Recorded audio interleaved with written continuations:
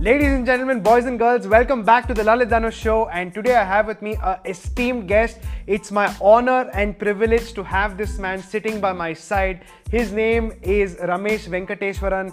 He is a visiting faculty at IIM Bangalore and IIM Udaipur. He's worked with some of the biggest corporates. He's had a stint as a teacher also at a school level, and the best part about this is that he's an author of the book called The Happiness Trail, which every single 20-year-old must read. This podcast is super intellectually stimulating, so watch it and I'm sure you will be amazed and enthralled at the end of this episode. Ramesh Venkateswaran sir, thank you for coming on to my podcast. It's a real pleasure to have you here.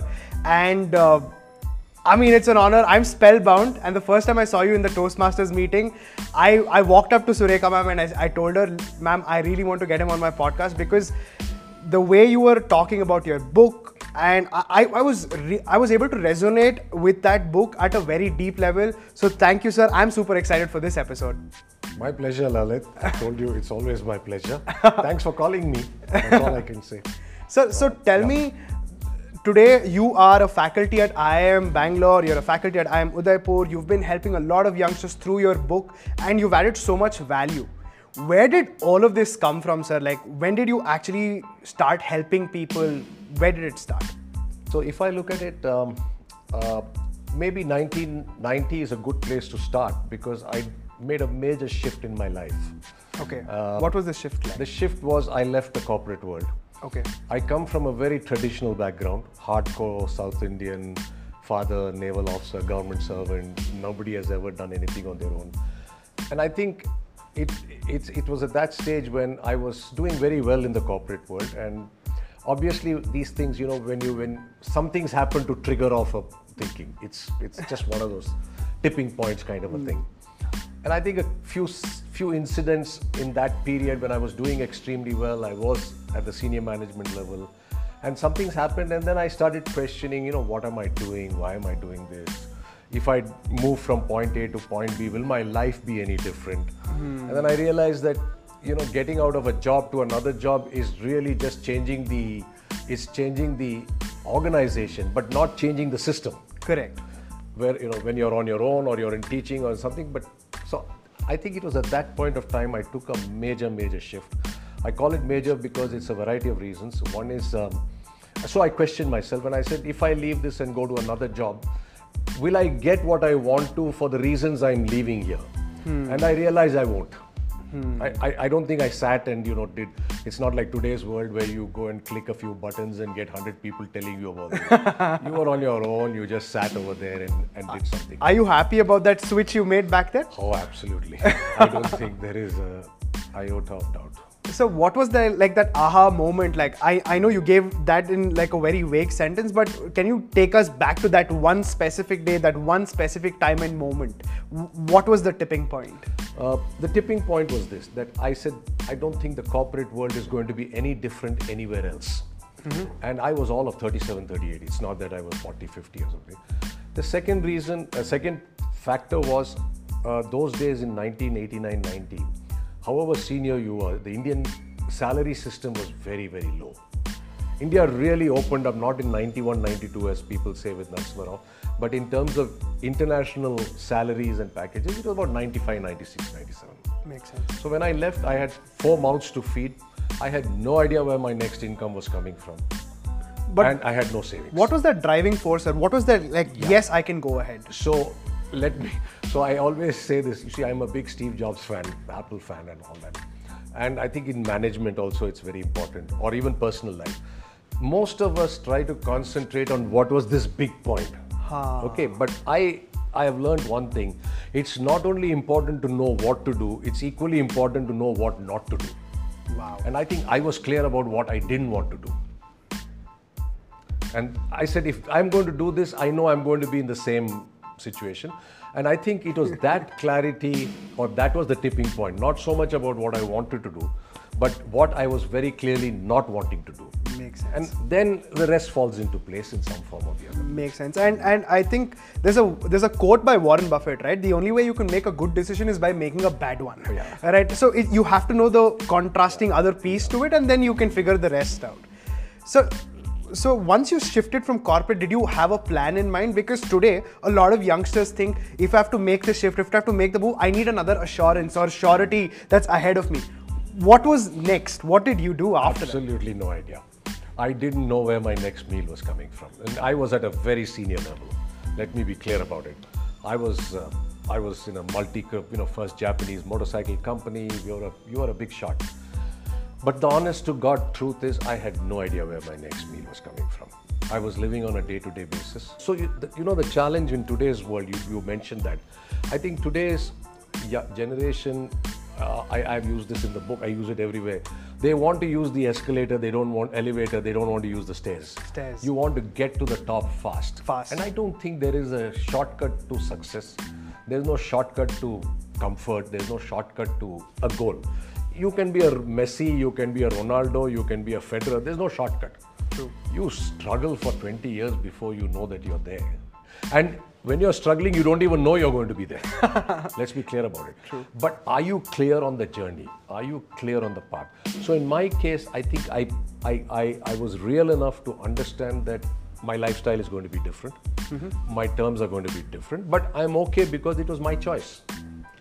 And so therefore, I think I mentioned this, or I was telling some students.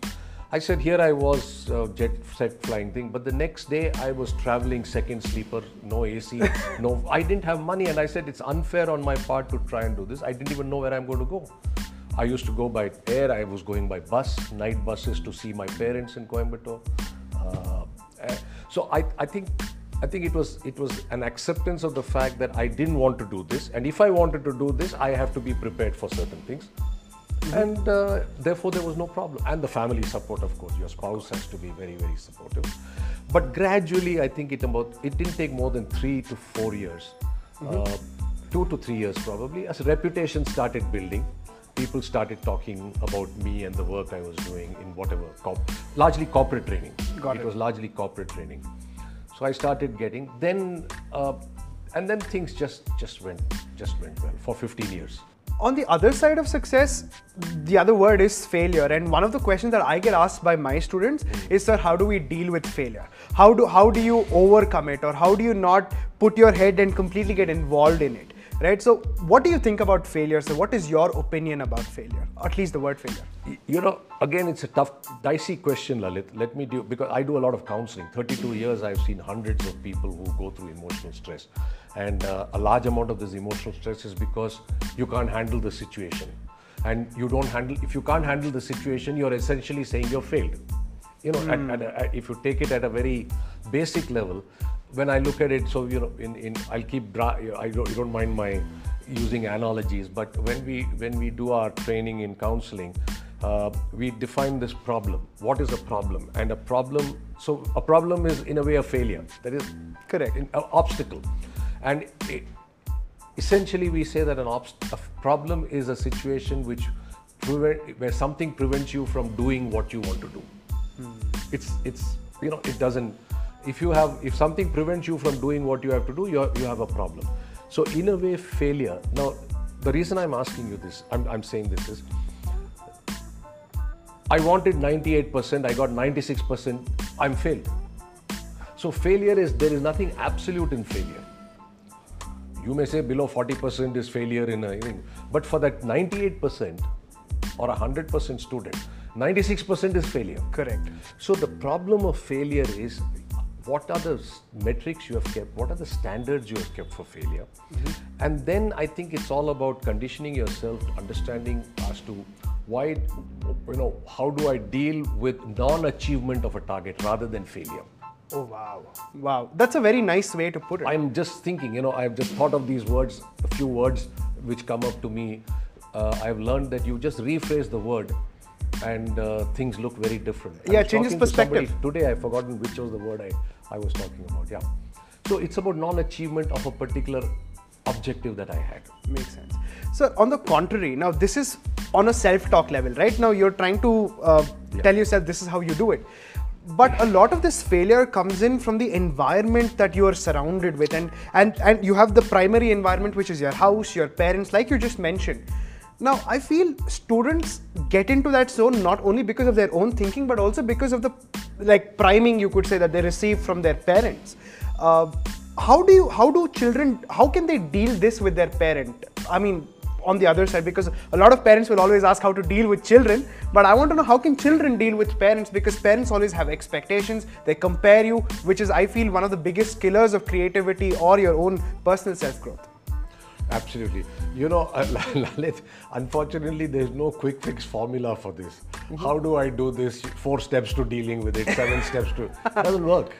Because you just said it. The starting point for stress is the parent. It's never the kid. Let's face it. I mean, till we are 10, 12, 15, 16, 17, the parent is running your life. At least the first, let's say, till teenage. Now, therefore, you are only a product of your parents' system, and therefore, so to be able to do it, it's very difficult for a teenager to call the shots in the house. Correct. Very true. It's very, very difficult. So this is what, in our counseling center, we used to have a lot of children, parents coming and complaining. We used to do work in schools. And they said, let's open a counseling center, this, that. And then they said, this child has a problem, this child has a problem, this. And within 30 minutes, you'll realize it's the parents have the problem. The child never has a problem.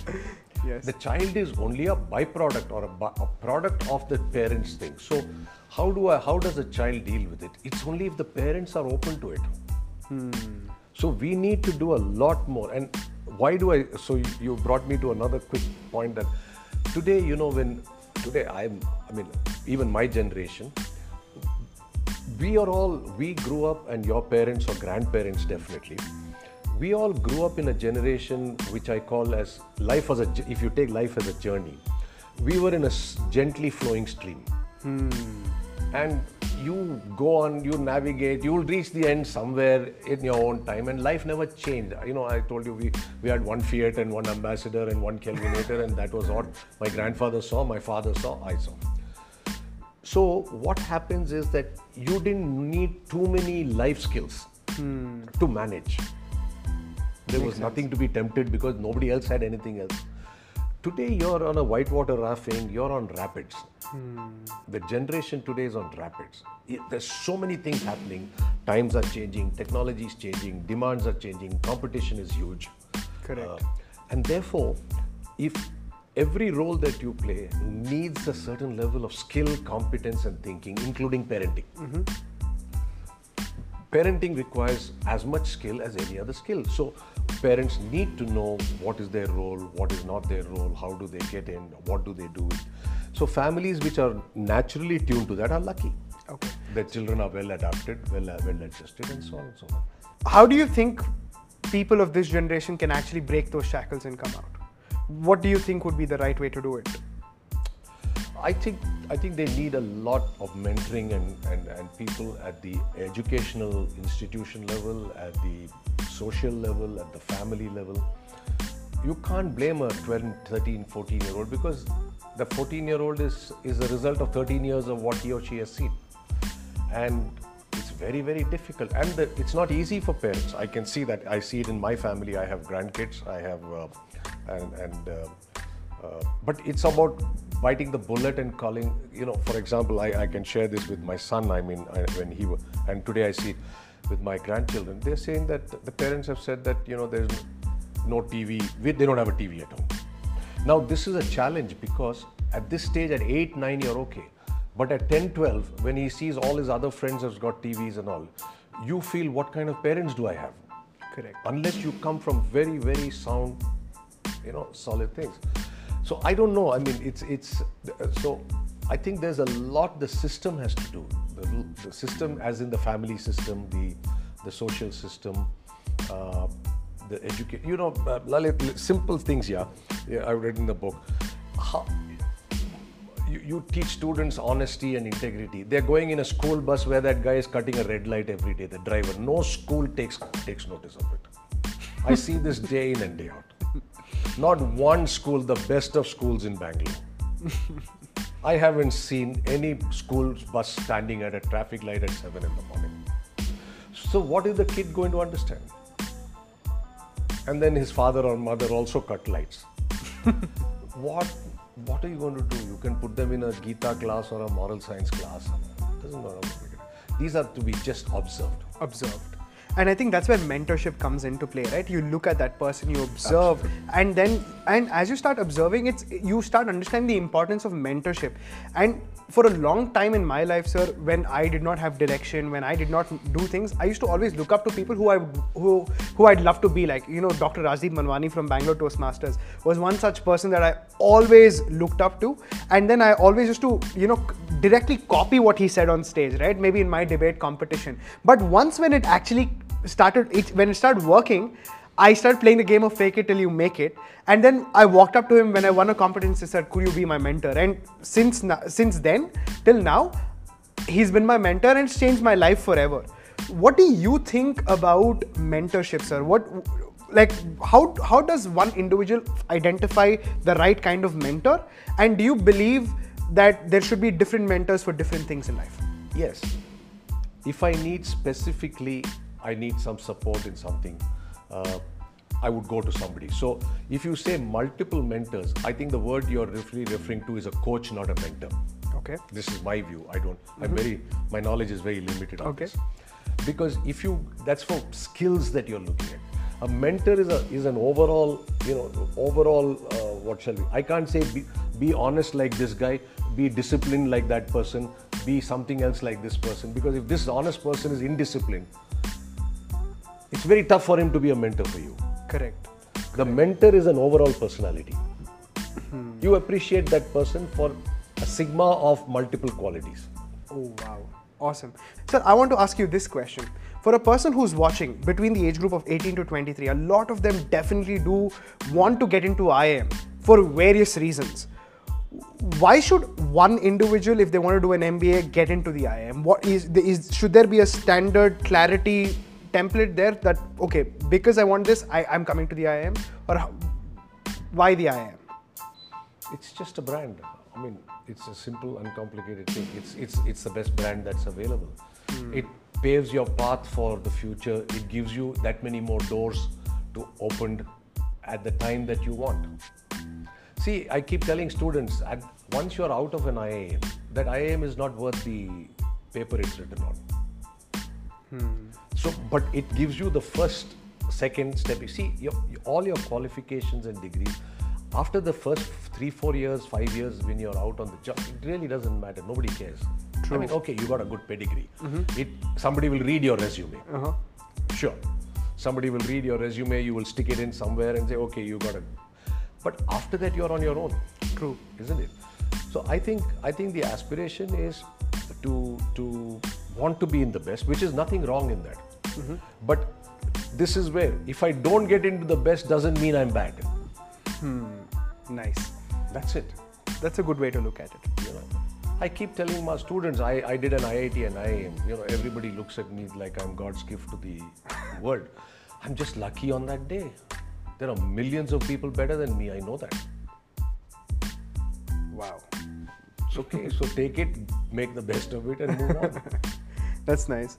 So moving on, I want to know, like, anytime somebody speaks to you, I'm sure whether you're giving some takeaway or not, but there is something to absorb, something to learn from what you have to say, from your experiences.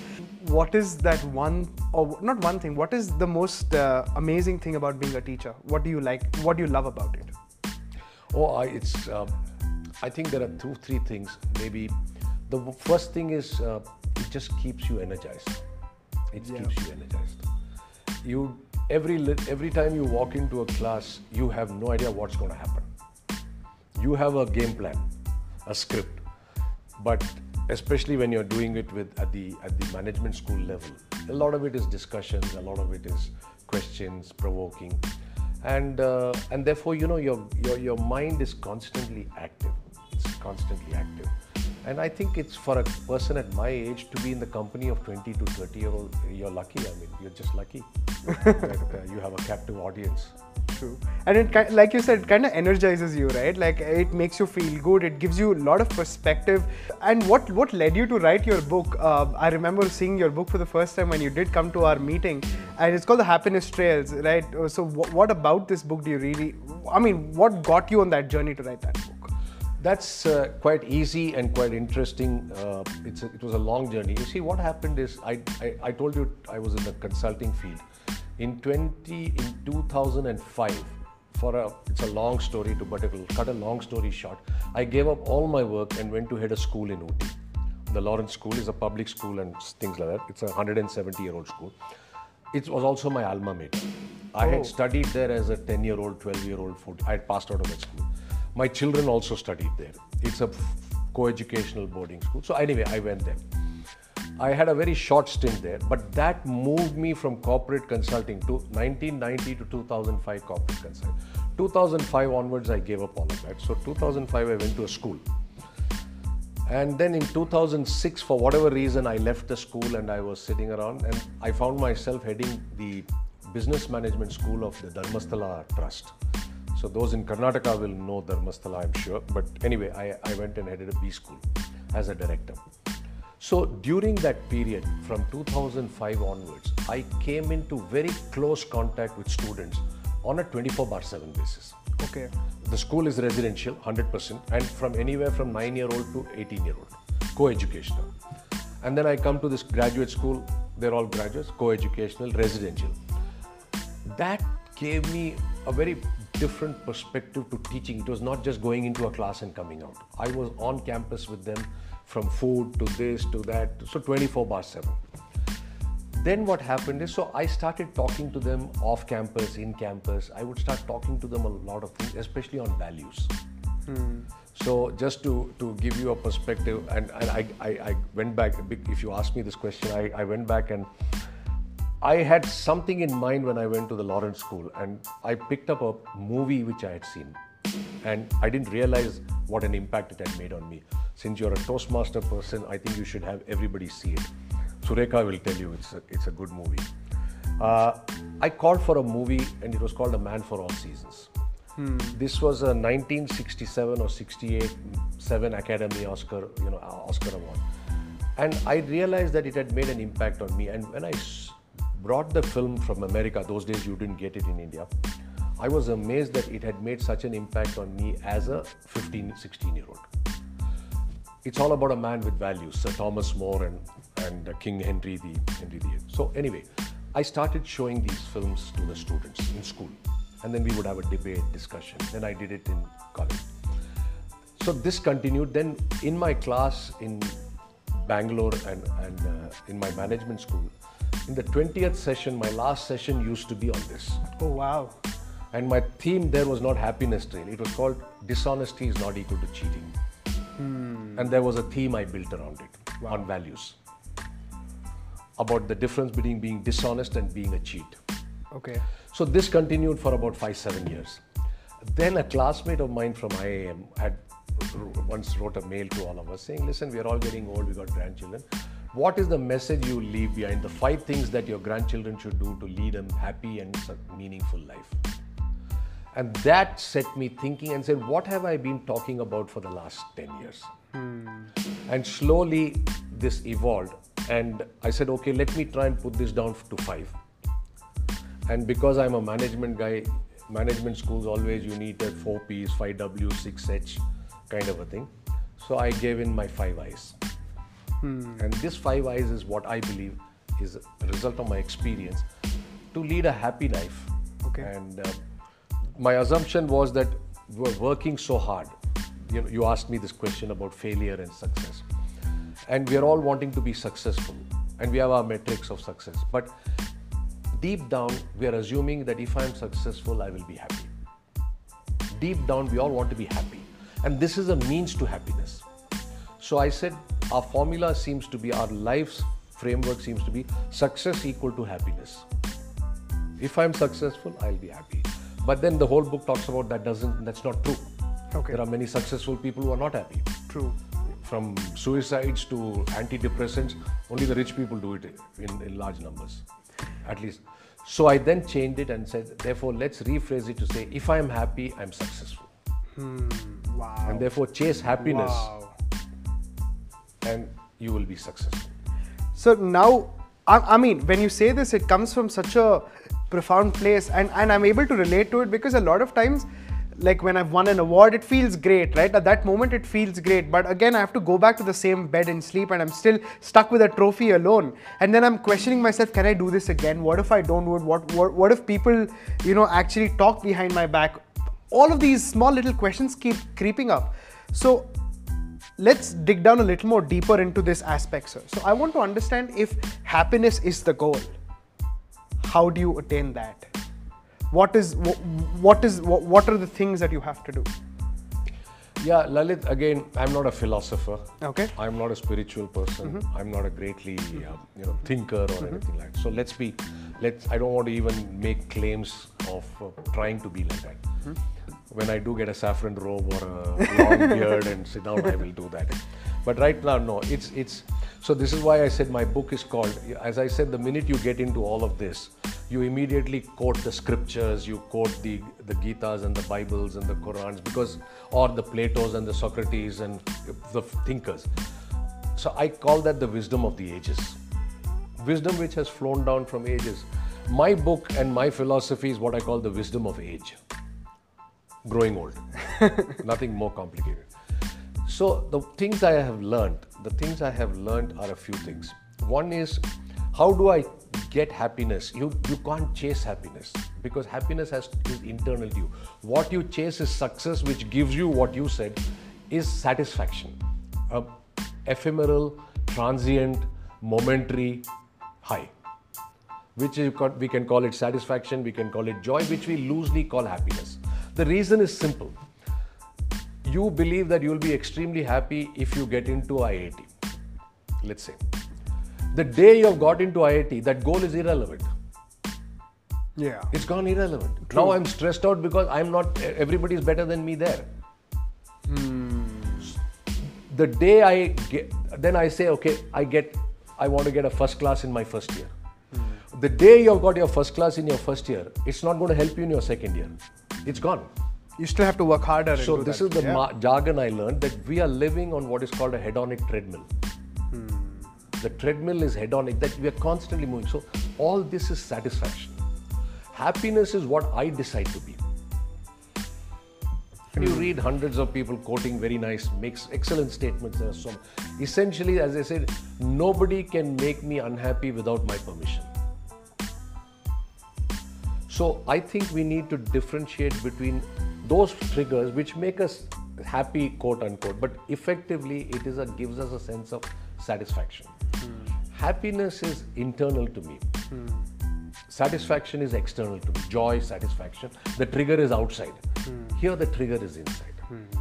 And I think that is where today I am saying guys like us didn't need to think too much about it, because life didn't demand it. Today life demands it. You have to make choices. Correct. You have to make so many different decisions, and there is no right or wrong. That's why I call it the GPS. So you asked me what is my rope. So my path to happiness is those 5 eyes. So can we quickly state that for 5 Yeah, eyes? so I look at 5 eyes. So why is this 5 eyes important? Why it's so basically I said for the young people especially, life is a journey, right? And we need direction. So in the olden days we had a compass which would tell us. Now compass was okay up to a point, but what did the compass do? The compass only tells you it is in the north. The north is here. It doesn't tell you anything more than that. Today I say that you don't need a compass is not enough. What we need is a GPS. Because a GPS tells you a few things. It tells you different routes, different problems, different situations. So, but for a GPS to work, you need 2 inputs. A compass doesn't need 2 inputs. It doesn't need any input. It just tells you north. A GPS necessarily needs 2 things. One is it must know where you want to go. Therefore, you must have clarity on that. Whether I want to be this or that or this or that. That is chaos in itself, because your parents want you to do something, you have to want to do something, the world wants you to do something, so on. So that's one. But the second important thing of a GPS is it must also know where you are. you must know your own talents. You must know your interests. There's no point in me aspiring to be you. Correct. Correct. You understand? Your destination and my destination can't be the same or may not be the same. So why I call this book, and that's why I see it's relevant, is I'm saying you take stock of your situation. You decide what is relevant. Once you got it, for me the 5 I's are things we should be doing which will lead us to the path of being comfortable with ourselves. For me, happiness is being at peace with yourself. That's happiness. And therefore I made peace with myself when I left the corporate world, saying I don't have a problem traveling by scooter, by a night bus. It didn't matter to me. So I think, so the 5 I's for me are, one is, the first I is integrity. And integrity, again, I've evolved in the last few months of chatting with people like you. The minute we talk of integrity, we talk of honesty. I am using a marketing definition of integrity. And marketing is clarity of who you are. As long as you can sleep well at night. You could be the most dishonest guy, but I'm clear that this is my strength. I'm good, and with that I don't mind cheating 5 guys, but I'll sleep well. You have integrity. It may not be acceptable to the rest of the people. Correct. But as far as I'm concerned, you know what you're doing in some way. But otherwise, ideally, integrity is a little bit of honesty. The second one I've said is interact, people. I said money cannot ever buy you happiness. Money can buy you comfort. But it's the people around you who will decide whether you're going to be happy or not. And then there are lots of examples of that. And I have learned this myself. And that's one of the reasons I didn't suffer the pangs of separation from the high-profile corporate world, because I think I didn't realize the value, but now I do. The value of good friends for whom it didn't matter who you were. I learned this progressively in the last 30 years. The third I for me is very important, because I think I've done that in the last 40 years, is involve. Put your heart into what you do. Trust your heart more than your mind. Because if your heart is not happy, you will never be happy. So don't over-intellectualize things. You need intelligence, you need intellect. But at the end of the day, so when I left this great public school, Lawrence School, it's top 5 schools and all, and I left for whatever reason.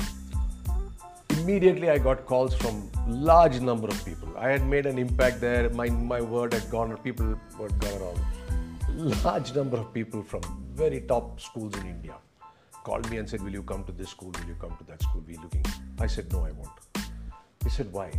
We are equally on the top 5 public schools in the country. I said, the answer is very simple. What took me was not that it was a great school. It was, my heart was in that school. And that's the only reason I went. And I said, my heart is not in your school. Why would I want to come there? So for me, involve is the third thing. And for this generation, I think it's extremely, so the I in people is very important for this generation, because we have become a completely disconnected generation. Thanks to the social media, thanks to the mobile phone, we have stopped talking to people personally. And there are lots of examples I've used, and lots of them. Similarly, involve. We have lost pride in doing something 100%.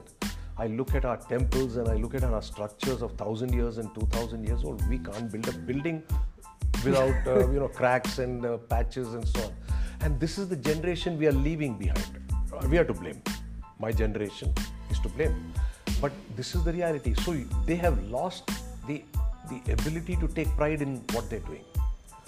For me, it was pride to make my bed in the morning, pride to fold the thing, pride to do this, pride to see my report going on, handwritten project reports. I would look at it with pride to say, yeah, it looks good. We are a cut and paste generation. And the problem is, we want to get to the fast. Everybody wants to be a unicorn before the startup. But read the life of Jeff Bezos, read the life of Steve Jobs, Bill Gates, Elon Musk, Brian Chesky, all the big names. 20 years, they didn't know where their next meal was going to come from. Phil Knight of Nike, Brian Chesky of Airbnb, Jeff Bezos of Amazon. Come on, 15, 20 years, they were living bootstrapping. So we only see this, and therefore we just don't have the other fundamental. The fourth I is what you just talked about, and it's very important today, is we're living in a world which is changing every 5 years. Our world changed every 20 years. And therefore, you better be ready to learn, imbibe, absorb. And I keep saying that as you grow older, it becomes difficult because we become pig-headed. More than that, as you grow up the hierarchy, people expect you to know, so it becomes difficult to say, I don't know. Wow. Wow. You know, as a manager, as a teacher, I tell my class, then they ask you a question, I say, sorry, I really don't know. Why don't you, let's talk about it next time. I think it takes real honest courage. Honesty, see, it all boils down to honesty. Honesty, yeah. But it is very important because as you grow older, it becomes more difficult for two reasons. One is my own ego. The second is I'm living up to your expectations. Yeah. Makes sense. He is my manager, he doesn't know. So that's and the fifth, which I think is again very, very important, especially for people in this country and all of us sitting in the comfort of a room like this, is impact. What change have you brought about to people around you? Have you made a difference? And I keep telling my students, it's not your resume difference that I put market share by so much. That's you're paid for it. Have you done something to make a difference to people around you, to their lives, to their well-being? And I said, we in this country, we are the 200 million people. If you're watching the YouTube, you're one of those 200 million people, if they're watching you. Correct. And we have been the beneficiaries of a system that allowed us to grow. Let's be clear. I'm certainly very clear about it. IIT and IIM, somebody else paid the fees for it. And therefore, I'm very happy. I never went abroad. I never studied abroad. I'm so happy I'm in the country. And I believe we owe it back to give back to this country in some way or the other. So I'm not a great fan of all the guys who go abroad and settle down there. I think we should go. You must see the world. You must see what are the boundaries of, or no boundaries of achievement. But end of the day, we are the fortunate few who need to come back. So these are my 5 eyes in some way or the other. True, sir. And I like the last point because when I went abroad, the perception to reality was so different. And I realized that there's so much here, which you don't realize. Like I used to complain about eating upma, with my mother. But when I went there and I had nobody to cook for me, I started developing gratitude. And then I realized I am actually blessed to be in this country, right? If you go to the US, everything's structured, everything's systemized. But here, it might not be structured. Guess what? You can do it. You could take it head on. And being the guy who went there and came back, now I tell my students that your reason should be super specific to go there. Like if you're just watching a movie or two and now you want to blow your parents' money there, I'm sure you're going to be even more miserable there, because you have no direction. And I definitely do resonate with what you're saying, sir. I love those 5 eyes. I want to ask you this. In those 5 eyes, which one do you think is the most important one? I know somebody will ask me this question. You see, I will use my favorite Chartwala analogy in this. And I will use another analogy. You see, there is nothing called, I have in some ways put a hierarchy to it, but I have not put it to say impact is the least. So in my case, what I have said is, you work on a foundation of integrity. It's your foundation. The 3 pillars for me are people, interact, heart into it, involve, imbibe. And on the superstructure is, have you made an impact? But that's the way I look at it. But for me, integrity is definitely the number one. But to answer your question, I would think that each one, that's where, somebody asked me saying your book is nice, but you haven't given an answer. I said it's because there is no answer. You have to find your answer to it. I call this book, so therefore my Chartwala thing is, when I went out of IIM, gold medalist and all that, I had a boss, and one day, very down-to-earth guy, he asked me for a report or something, and I said, it'll take time, sir, I'll give it. He says, why time? There's no time. Then he says, no, I said, I have to do so. He says, listen, we are all like Chartwalas. I said, what do you mean? He says, when you go to a Chartwala, depending on Haldiram or Kailash Parbat or wherever you are in the world, how many items does he have on a menu? So I said, depending on the size, he'll have 100, 200, 300 items, whatever it is. He says, yes. He says, how many ingredients do you think he has? I said, maybe 7, 8, 9 masalas he has. He says, exactly. He says, the chaatwala's skill is in knowing what masala can do what.